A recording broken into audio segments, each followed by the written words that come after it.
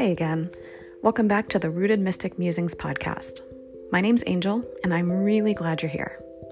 Before we begin, I want to remind you that if you're digging these episodes, you can hop over to rootedmystic.com and click on newsletter to join me for my coffee chat notes. Because if, like me, you are too woo for the normal folk and too normal for the woo folk, you'll fit right in with us. This is where I share mini experiments, stories, and ordinary magic, all with a little side of sass, usually every Friday. The link is in the show notes to make it super simple to sign up. Okay, so here we are, and you are listening to Season 3, Episode 1, Releasing the Past. Here we go.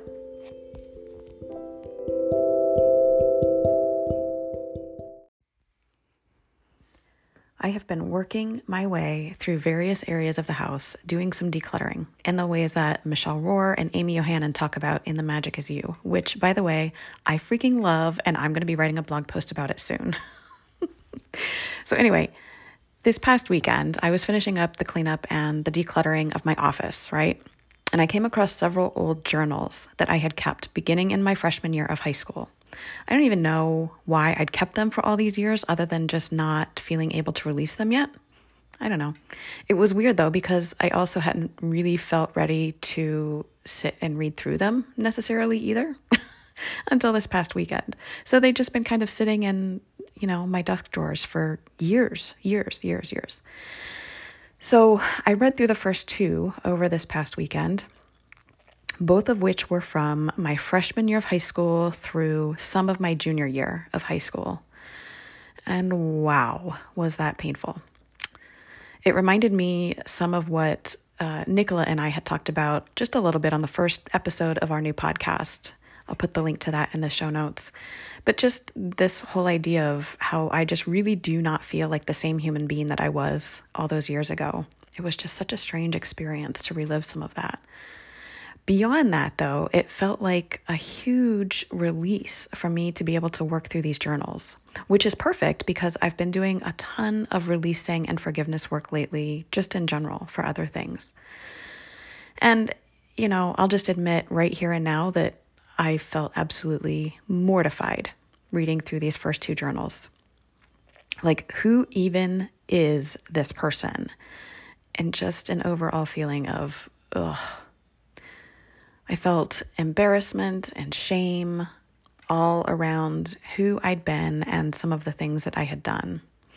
But all these years later, almost 30, as a matter of fact, and I can just now finally see clearly that younger me was absolutely desperate for love, for attention, and for just some sense of stability and security.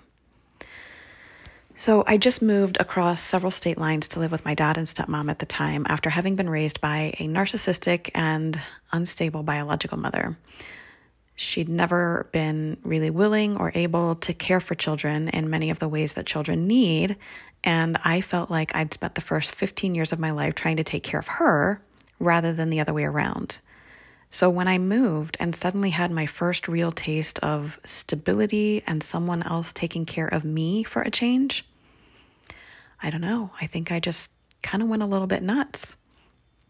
And yeah, it was painful to confront all these things that I saw in my younger self this past weekend. I had to acknowledge that I myself was unstable. I mean, obviously, that's clear and understandable now. I had to acknowledge that choices I made then were hurtful to a lot of people around me at the time, including people I loved. I had to acknowledge that a lot of the choices I made led directly to a lot of the challenges I had at that time. I had to acknowledge, too, that I was just buried in fear and doubt. I had so little self-confidence or belief in myself as a human being that I was constantly looking outside of myself for validation. And I wish, not for the first time, that I knew then what I know now. It's not possible, obviously, because we learn through these very experiences, but wow, do I ever wish that I had someone to point me in the right direction. Just someone who'd been able to see me and say, hey, this is all totally normal as a teenager. You are normal. Here are some ideas for how you can dig into who you really are and connect with that first. Or if I'd had someone to say something like, hey, here's how you can build some self-confidence and work out what's most important to you. You know? I did end up getting here on my own anyway, but it's taken me a super long time. And the journey is, at least hopefully, far from complete. I still have so much to learn. But now I'm also in a position of being able to help others in a similar place. I've created DIY experiments that lead you through creating your own bespoke experience of digging into the truth of who you are underneath all the bullshit stories you've been taught about yourself over the years. I'd really love for you to join me in the process because it's time to come home to yourself. Begin now.